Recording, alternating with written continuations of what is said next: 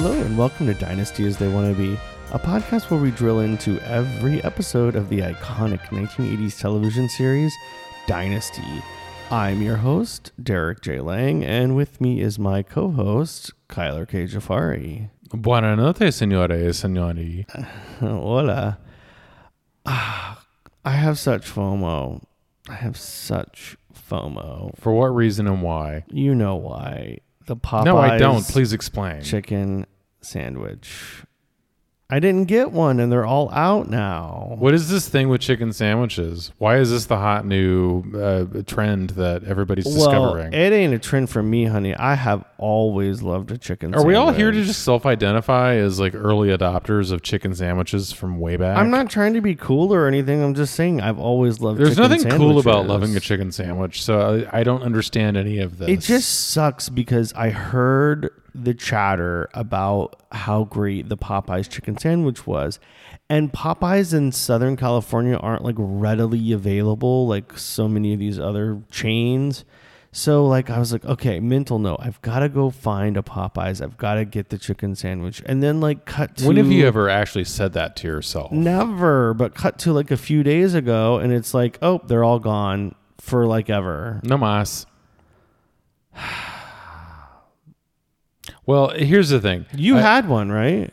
No, I did not. Oh, no, where did you get that idea from? No, there's misinformation out there on I've been the eating streets. Chicken sandwiches all up and down the street. Wendy's, Burger King, Chick-fil-A. Yeah, sorry, no more. And then like, what's this like? Okay, we need to have like a sidebar on the Nashville hot chicken thing. That's also sort of like a subset of this trend. But anyway, whatever. So like I've had all manner of, fried chicken sandwiches over the years. And I have yet to have the Popeye one, but I thought you had it. No, if that's what you were like hanging this whole thing on, like, sorry. No, not going to cash those chips in. Sorry. Well, what is your favorite chicken sandwich that you've ever had in your life? And if you say Chick-fil-A, oh my God, I'm going to fucking I think we have to acknowledge readily and very easily that Chick-fil-A is something that you quickly get into, and then as you become an adult, you realize, oh wait, there's a whole other world of chicken sandwiches out there. And Chick-fil-A is actually kind of just like, nah, it's fine. Here's the thing. It's good. It's tasty, like whatever, like, but there's just so much else out there. I do think, okay, so we're from the South, so we've had Chick-fil-A all of our lives. And if you take out the whole problematic nature of the company of Chick-fil-A, which, is an issue and you shouldn't go to Chick-fil-A, but they do a good job of like brining the chicken. And so the chicken is like juicy and has flavor, but it actually isn't like as crispy as it should be. No, it's not. I mean, but I think we're kind of talking specifically about a fried chicken sandwich, which yes, I think, I think the Chick-fil-A sandwich was sort of masquerading as and got away with for a long time. However, it really isn't crispy at all. It's kind of just a soggy mess.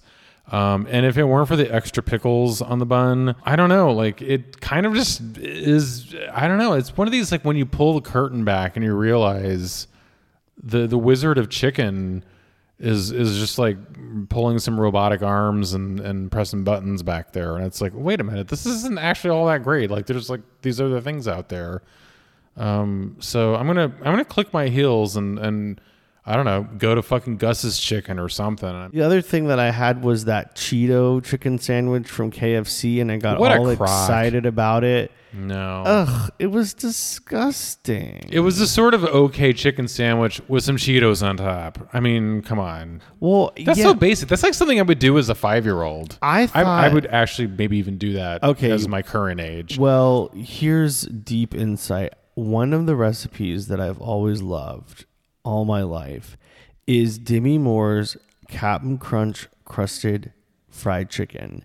It's a original Planet Hollywood recipe. Planet Hollywood. Back when Planet Hollywood started and like Sylvester Stallone and Bruce Willis and Demi Moore were all like it was like a simpler world, heavily involved in like they were in the kitchen making the maybe food. even Holly Hunter was back there doing some ranch dressing or something. They all were, and Demi Moore was frying up chicken that had been crusted with Cap'n Crunch. And this is before Doritos, tacos, and Cheetos sandwiches. Like, this goes way back. This was like a hot take back then. Like, just take your favorite potato chip snack type thing and make it into a breading for chicken or what have you. Demi Moore was on the fucking cutting edge. Whenever this kind of junk food stuff comes up, it just makes me think back to Planet Hollywood and Demi Moore's Cap'n She was the one, the only, chicken. the original.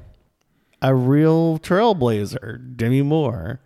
But anyway, the Cheetos thing was not as good as the Cap'n Crunch crusted chicken, and nothing really has ever gotten to that level for me. It's a nice juxtaposition to the terrible bran muffins that they've been making on this show the last couple of episodes that I don't want to eat. So I'd rather have a chicken sandwich. I guess we can mosey along with that one. Yeah, the food never looks good on Dynasty. I don't know what they're spending on the prop budget, but it's always disgusting looking. Well, this is back in the day when people spent money on clothes, not on food. See, now we're all like, I don't know, millennials or whatever the hell, and it's like we just want experiences. We want vacaciones and we want food, but yet the clothes and the shopping are like, that's definitely like more of that time period. So yeah, there's no interesting food on here. Even like the title card with Le Bourgeois, it's like let's pipe some buttercream frosting onto a wedding cake from like, I don't know, that's like 12 episodes ago that cake was served. I mean, come on. So other than Popeye's chicken sandwiches, there was some more relevant Dynasty news. I don't know. I can't imagine that's possible. But Joan Collins was giving interviews because I guess they're working on a mini series or something about her and Jackie and their life together. So she's been... Okay, that sounds like fun. I mean, because they've already done like a couple of Dynasty sort of nighttime specials, but like this sounds like pretty interesting actually. Oh yeah, and this is with the surviving Collins sister approval, so it would be good. But this is from the Daily Mail, and Joan was kind of being retrospective about getting involved with Dynasty and how it kind of saved her life. You can't spring these things on me. Like, why did you save this? Like, why didn't you tell me? I gotta save it for the podcast, honey. This is prime content. Anyway, she talks a lot about all sorts of things, but here's the relevant bit that I really liked in this Daily Mail piece. So she talked about how she got involved with Dynasty. I'll do a light impersonation. Is this the thing where she was on Fantasy Island for like a part or something? Do you want to guess or do you want me to read it? That was my guess. Now you read it. While there, I received a phone call from Tom Corman, my LA agent. Do you know what Dynasty is, he asked. A Chinese restaurant, I replied. I want to go to that place. He sighed.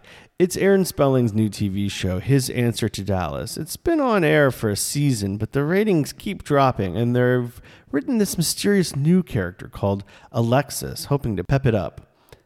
Love the name, I said. Can I think about it? I'll fax you a couple of scenes, he said.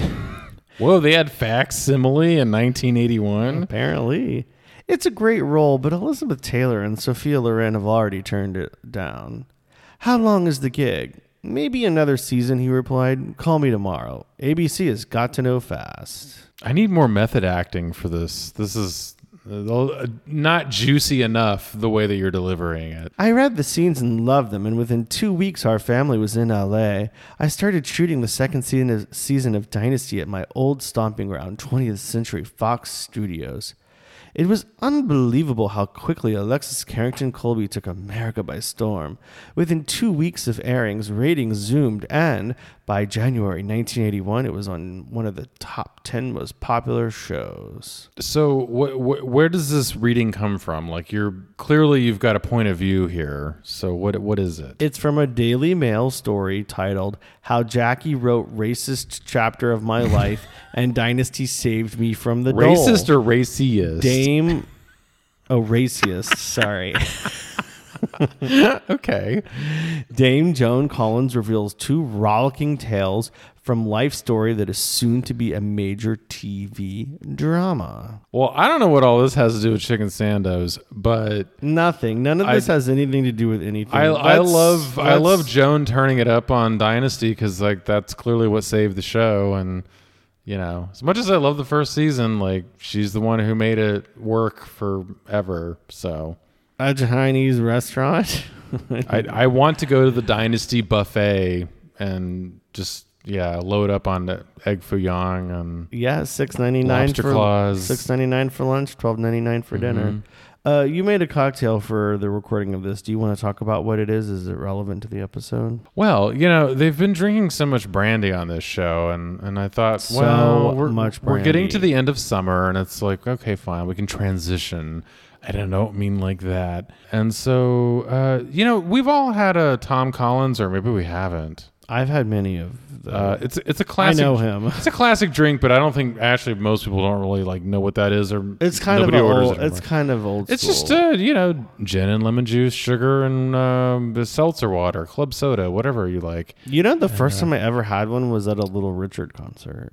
You had a Tom Collins at a Little Richard concert. Yeah, for some reason they were so specific. They were serving. It sounds like when you open a fortune cookie, you know, at you're going the to Dynasty restaurant. Yes, in bed. So anyway, so I've I've substituted brandy for the gin, and instead of a Tom Collins, we're having a Joan Collins. Oh my, well, we got to clink to that. It wasn't very loud. Okay, we've gone on far too long about things that aren't relevant to this week's episode, which was pretty spectacular. I must say there was a lot of fucking shit going on. Welcome back.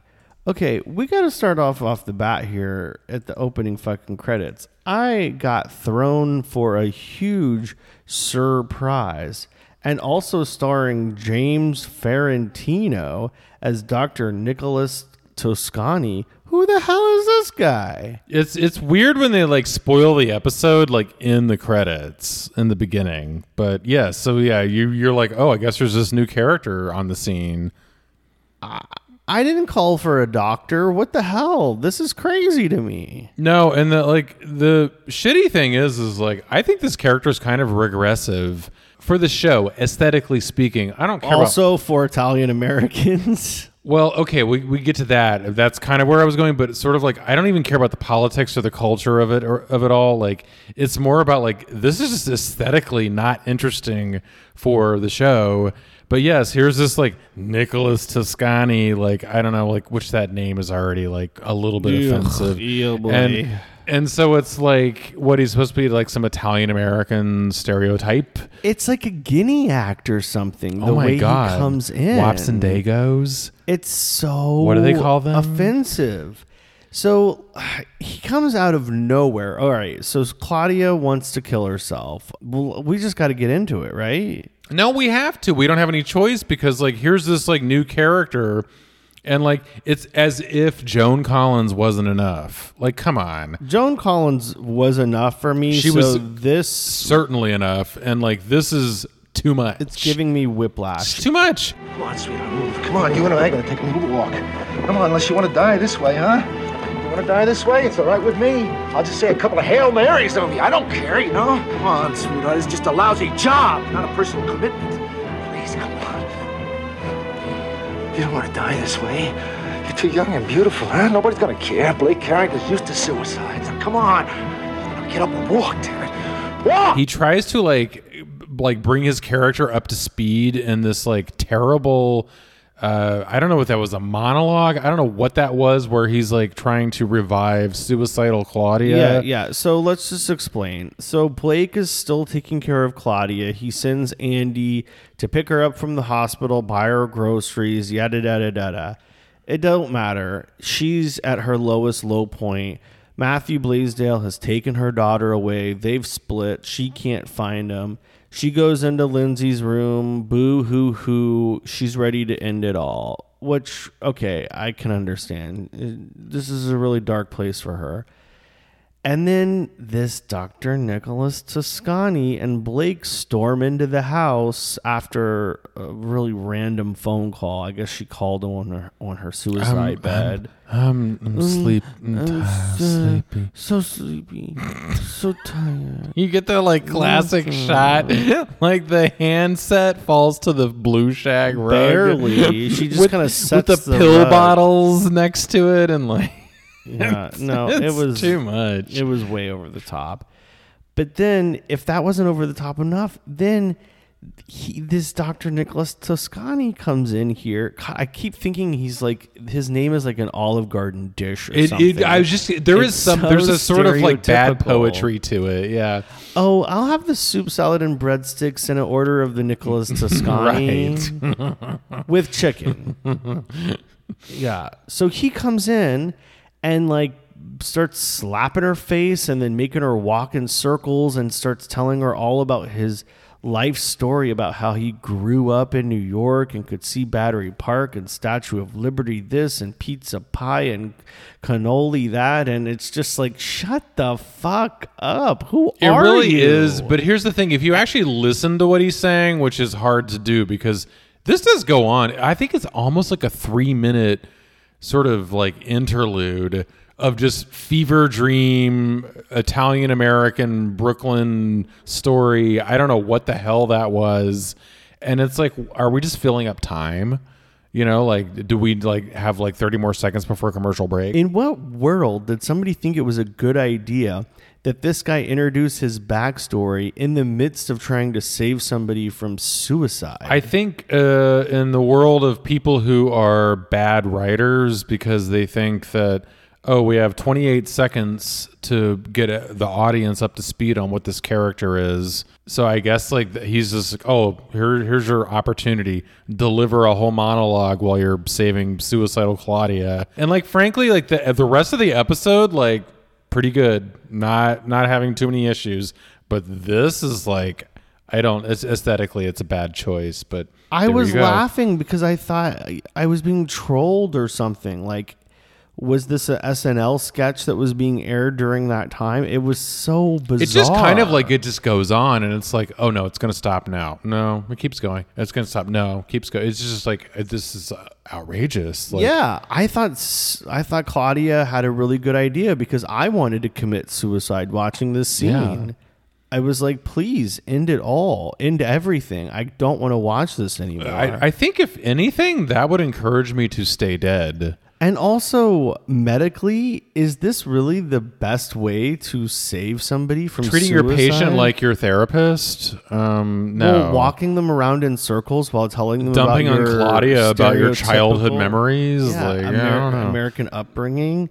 And he does later tell Blake that he pumped her stomach, but like, how did that happen? Because he didn't have any like medical supplies, and I think he just told Blake to like turn the tub on or something. So I don't know, maybe off camera he stuck his finger down her throat and made her cough up all the pills. I don't know. Well, I think the thing with that scene, it starts with Claudia coming home or being escorted home, but she walks into Lindsay's room. I'm assuming this is Lindsay's room. I guess it is Lindsay's room because we've seen her from. Sorry. So she goes into Lindsay's room and she strokes the Statue of Liberty memento. Is that a metaphor? It might be. God, I mean, everything on this show is a metaphor for something, and it's just a matter of unlocking all of those secrets. Then Nick Toscani's there talking about, oh, my papa took me to the stadium and Wrigley Field and flat-ass Statue of Liberty and the Segunda Segura, blah, blah, blah. And it's like, well, wait a minute. What is this like link between, Papa Toscani's flat-ass Statue of Liberty story versus the Statue of Liberty that Claudia was? By the way, Claudia's got junk in the trunk. She's got ass, if we're wondering. So then I'm like wondering, well, what is the meaning of all of this? How do you put all these things together? I really don't know. I'm still digesting it. Well, and then later on we learn that he has an ulterior motive. So he his background is actually that he's been working as a psychologist for the football team that Blake Carrington owns. Takes one to know one. We don't really get enough other than those 3 linebackers that wanted to do a train on Fallon at the wedding for Crystal. I think it's pull a train. Yeah, well, chugga chugga choo choo. We haven't really seen a lot of this football team. It's mentioned in passing so much. I want it to be like more of a... Where is this football team? Yeah. Bring me the quarterback. By the way, O.J. Simpson used to play football.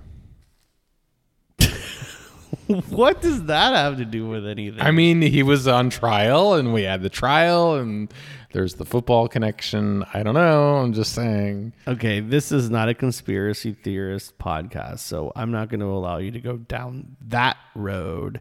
Anyway... You mean rabbit hole. Come on. Anyway, he's the psychologist for the football team, and I guess Blake thought that Dr. Toscani would keep everything on the DL, so no media starts reporting on the fact that his testimony drove her to kill herself, and, you know, Blake's just trying to be a nice guy. But this fucking Dr. Toscani, he's got his own secret mission going on, and I guess he's apparently been trying to infiltrate the Carrington mansion to exact revenge for his family. So, mobsters are in Dynasty now? Question mark? This is all just part of how, like, I love the first season, and then, like, season 2 is good. I like season 2. However, it's very much becoming like, oh, we're going to do like soap opera things now. Well, okay. I am fine with that. It's just like this screwing with the storyline like this is like, it's in some ways it's disappointing, but it's like, well, okay, I now know what I'm in for. So this is a left anything turn. Could be around the corner at this point. Well, yeah. I mean, we've got mobster psychologists now, but like, I'm just getting used to Alexis, and what she's doing in this episode is so dynamic and interesting. I think just take him out of this episode or the next however many episodes he's in, and the story remains the same. I think that he was just kind of put in as like some extra layer of flavor, and it wasn't so toothsome after all. But Mamma mia. Yeah, so... Yeah, no, that spicy pepperoni I did not need on my pizza. In fact, I didn't even need pizza. I just needed some, like, So the fact that we spent all this time talking so much about Nick Toscani means we don't even have to cover him at all for the next however many episodes, right? What's far more interesting is what Alexis has got going on in this episode. We can agree on that, right? Yeah, and this is actually where the episode... I mean, Nick Toscani is like a MacGuffin. Like, that's a red herring. Remove him from the situation, and yes, Alexis Carrington is sort of the reason why this episode is so messy. However... I was thinking it was going to be messy in that way that, like, you know, the episode with like where we first meet Brian Dennehy at the adult ski lodge escapade. And it was like, oh God, this is like, I hate this. I don't know how to talk about this. Yeah. And I think that there's just a lot to chew on in this episode. And in a way, it's sort of like, it's kind of building upon what we've had the first couple of episodes. Yeah, I mean, what we're really getting here is that Alexis is digging her claws into the Carringtons. She's doing it on the property by asserting herself, going to the help and ordering, a case of champagne and some china and flatware. And then she's doing it with Steven and even with Fallon. And she's a force to be reckoned with. And she's insinuating herself in everybody's life. I think you can't overstate. It's one of those, like, it's like a passing detail. No, she's ordering flatware and champagne from the maid at the house. I mean, bold. If that isn't like luxury lifestyle, like, you know, like nobody's doing that. Come on. Oh, no way. And when Crystal comes in and stops her in her tracks and pulls her into the sitting room or the parlor or whatever, we did learn the one good thing from Dr. Toscani is that we learned that there's 44 rooms in the Carrington mansion. That's a number that I can get behind. No. After 39, you quit counting, he says. And I feel like that's like a reference to age as well, which is kind of fun. Yeah, that was fun. But we really get Crystal asserting herself to Alexis. Yeah, but not in the way that she was in the past. I liked Crystal's moments with Cecil Colby, where she was asserting herself in the family business, but not so much here. I think Alexis is clearly like running the show still, and Crystal's like holding her own, but. I was actually really surprised how much she was holding her own because Crystal has been so fragile. Well, because she's having a baby. Right. But I mean, that notwithstanding, I think she's just been very fragile. And you're right, Alexis. Like a Ming vase that's out on loan. Well, other than that, it feels just like home. It isn't. Not yours.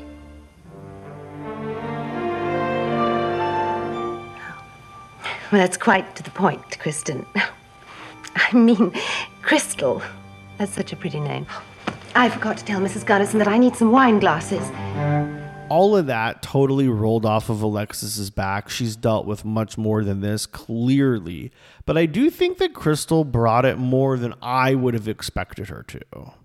Yeah, I just think she's like plowing through the way that she has. I think she's very good at like, you know what you need to say and you pull the trigger and it comes out. But here's the thing with Alexis, like she's like, oh, it still feels like home. And she says that literally as she plops down on the sofa in the living room or whatever this room is. We can never figure out what fancy ass room this is, but what a way to make yourself at home. And she says like, it still feels like home, and plops down and she lights up a damn cigarette. Remember the old days when like you would just like smoke inside people's houses? How rude, right? I mean, she's like puffing away on her luxury cigarette. No, it's very strategic. She started on the outside in the studio. It is Maz Def strategic. Yeah, she worked her way in through the back with the maid and the major domo in the kitchen. And now she's going into the parlor and confronting the mistress of the house. She's working her way up the ladder. It's so smart, so deliciously savvy, and I'm loving it. She even goes so far as to like sort of primp the roses on the desk and examine the china. It's all just very so presumptuous, and she's like ordering flatware and champagne in the kitchen. It's just like, I love it. This is so fabulous. Yeah. And Blake has sent his minion, Andy Laird, the attorney, to get rid of Alexis, to deal with the Alexis problem, I think he says. And basically that means spending up to $500,000 to get her to move along. And I love the fact that she's completely unfazed. She has all the money she needs. This isn't about money for her. And Andy, again, he's such a terrible strategist. I can't believe he's like a lawyer. He reveals that Blake has cut Steven out of the will. And I guess he thinks that revealing that information to Alexis which as a good lawyer, you would not present a non-client that kind of information. Yeah, if anything, that's just going to spur her to more action. Like, they should know better than I think it's supposed to be presented as like, oh, well, like this is going to leverage her to relinquish her interest in the painter's studio at Casa Carrington. She's already getting what, $250K a year? Yeah, she's getting $250K a year, so she doesn't care about all of that. Some change. And she even says this as much. Like, she's like, oh, I've got all the money I need. Like, no, you can't buy me out of here. No, it's about power for her, or about asserting control. It's not about the money. I think they don't know who they're messing with. Clearly. One of the themes that sort of kind of runs through this episode is the mothers and daughters thing. Motherhood. Yes. It's motherhood, but it's mothers and daughters specifically. You've got... Steven's not a daughter. That's so rude. Well, that actually is the exception that proves the rule here. But anyway, so yes, you've got Alexis and Fallon, right? Obviously. But then you got Crystal and Fallon, who do not get along. And then you've got Claudia and her absent daughter, which is the whole reason for her suicide. And it's this whole statement on what does it mean to be a mother to another woman, whereas the prior episode, it was all about Alexis being mother to her son, Steven. Alexis obviously, is not very motherly. And here she is like shooting skeet or something. And she always hits her mark. She's a markswoman. Yeah, no, I mean, they really sell that with this scene in that Alexis sees through the kinks in Fallon's armor, right? Fallon, when you were a little girl, you thought that you knew everything about everything. I can see that you still haven't changed. You don't. Tony? Pull!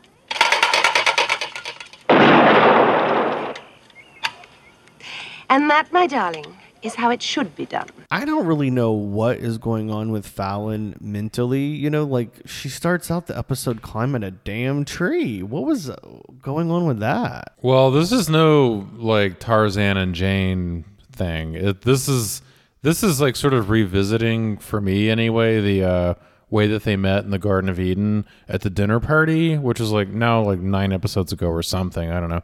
But that was at night. This is in the morning, which is a very clear, distinctly different thing.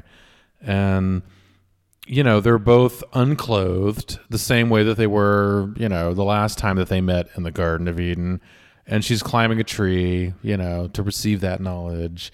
And I think that she is pining, no pun intended, for... It was an oak. Yeah, it was an oak, whatever.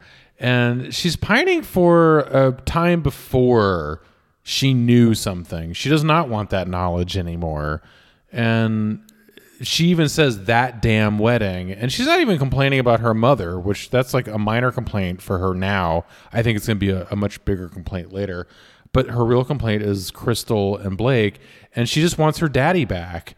And she feels like she can't be married to daddy if Crystal's married to him. It's like this nutso psychology, but it's like this prelapsarian vision of how paradisal things were before Crystal showed up and everything changed. And like, honestly, that really is like when you think of the first episode of this show. Well, yeah, I mean, that's what the show is Crystal about. came to town and like married Blake and everything changed for everybody in the story, No, and she totally lays that out for Jeff, who doesn't seem to care or understand. And Jeff's gone to like total tofu mode at this point. He's got like 0 brain cells. He's not even engaging in the plot. It's like whatever, Jeff. Well, put your he does on. look great with his shirt off. So there's that. I don't even know about that, but oh boy. But I like the fact that they are going back to the first season and they're drawing this line in the sand that everything changed when Crystal and Blake got married. And that's why Steven is back in town. That's why Ted Denard got killed. That's why Alexis is back in town. So that really set all of this into motion. So I like that kind of callback, but I don't like how rattled Fallon has become. And I think she's really lost her confidence. And that's totally evident when she realizes that Crystal's preggers and immediately goes to a motel. She's like, oh, I got to get preggo too. This is like sort of a standard issue maneuver. This is like, in an odd way, a callback to the Bordello episode. Well, like it's where like unseemly sexual things, are exchanged. Oh, and I like she's like at the picnic. Like she's like, oh, I thought we would have a picnic. I've got pate and wine, and it's like, but a picnic's something you have in the garden. Maybe not of Eden, but certainly not at a freaking motel. It's just the whole thing it's a little off tone. But what does she hope to accomplish by getting knocked up by Jeff, her husband, that she obviously this is more of her daddy like. love. She's like, if I have a baby for daddy, then But she's gonna get pregnant at the same time as Crystal. It's so bizarre. Like this is some sort of Maury Povich episode plot line. Like it doesn't make any sense to me. Like why she would want to get impregnated with the dolt Jeff Colby.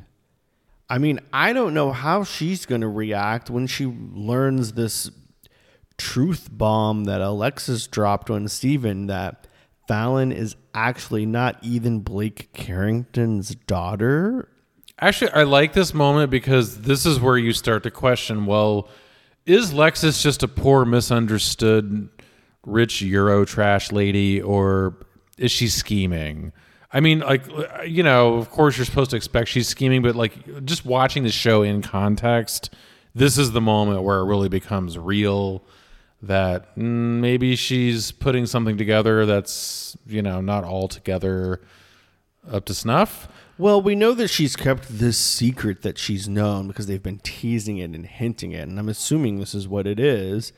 So it's not just something that she pulled out of her bedazzled ass. So she didn't just make this up on the spot to insinuate herself. Like, she's been building this secret up and all of a sudden reveals it to Steven over a catered dinner and bottle of champagne. Is this a game of yours? Is this a tactic of some kind you're using on me? I love you, Stephen. Is it for the money? For you? Is that the only important thing in your life? I just said it. I love you. You're my son, and I love my son. I'd cripple his hand and never paint again just to show my son how much I love him. And that's all I've got apart from you. It's not true. Fallon is his daughter, and she's my sister. Of course. Of course she's your sister. Through me. Let's have some more champagne. We'll talk about this later. There's nothing more angelic than Joan Collins saying, let's just have some more champagne. We'll talk about that later. I know. I wish whenever we would get into arguments, you would just be like, let's just have some champagne. We'll talk about it later. It's like nothing really matters. So just more champagne. Yeah. The next time that we get into a spat, we need to just have a bucket of ice and a bottle of champagne on standby. She does in the kitchen with Mrs. Gunnarsson refer to the Kippers as divine. And she says the word divine about 3 or 5 times. You know, again, there's like some weird thing about the angels and the demons and the Garden of Eden. All I don't know. There's something going on there. I don't know. Or maybe she's just talking about Divine, the actress from the John Waters films. I don't know. But all of it's still relevant in some way that I'm still trying to piece together. So, all right. Well, I'm going to go order some china and champagne and flatware because I don't have a phone. I was thinking we were going to go to the Dynasty Buffet, have some all-you-can-eat Tu Wong Fu or whatever. Well, I have to say there weren't a lot of really strong looks this episode. We're not. I felt like Crystal was kind of doing the same thing that she'd been doing. And Fallon, well, Crystal, we can talk about clothes and angels because Crystal was wearing that whole white sweater pantsuit thing, and then Alexis had her Grecian draped thing with the angel wings on the shoulder pads. And there was a lot of like white and gold and white and white going on. It was all very, I don't know what this was, but I feel like it was an undeveloped theme that even played out in the costumery. Yeah, I mean, I have to say, I think my look of the week is the last look from Alexis when she's making dinner, or should I say ordered dinner, for her and Steven. And she's got this white dress on with gold details. There's like this chain. Well, there's a gold mesh belt, and it's below the knee length. I really loved the kind of the gold chain necklace. It was really sparkly, and it was what do you call that when it's all wrapped up in itself? Yeah, I don't know what you call that. Just sort of like knotted, twisted, something like that. Yeah, like a twisty thing. Yeah, it does complement these the drapery of the material. But yeah, it's a good look. I think there's anything wrong with that. But it's not like blowing me away. But I don't think nothing blew me away though. And when she started pouring the champagne in that outfit and her hair was blown out perfectly once again, I was like, okay, this is doing it for me. Did you notice like her face has got a little too much of the white powder going on? It's a part of this angelic theme. I don't know, but like, everybody's touched by a frickin' angel on this episode, and she's.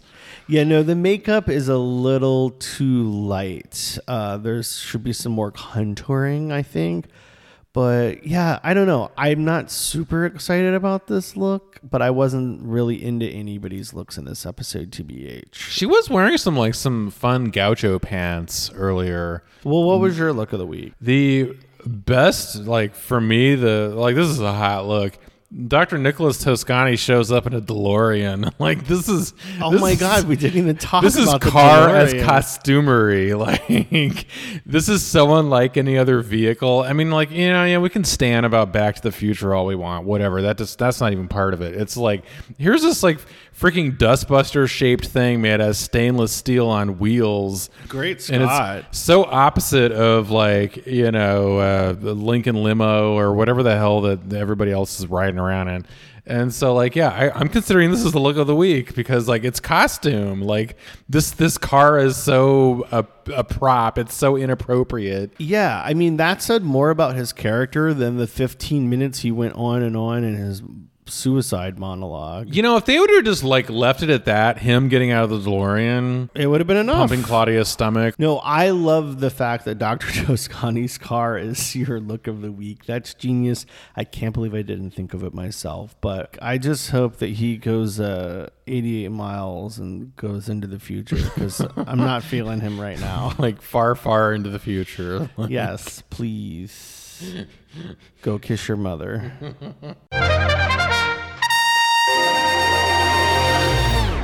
Well, that's another episode of Dynasty as They Want to Be.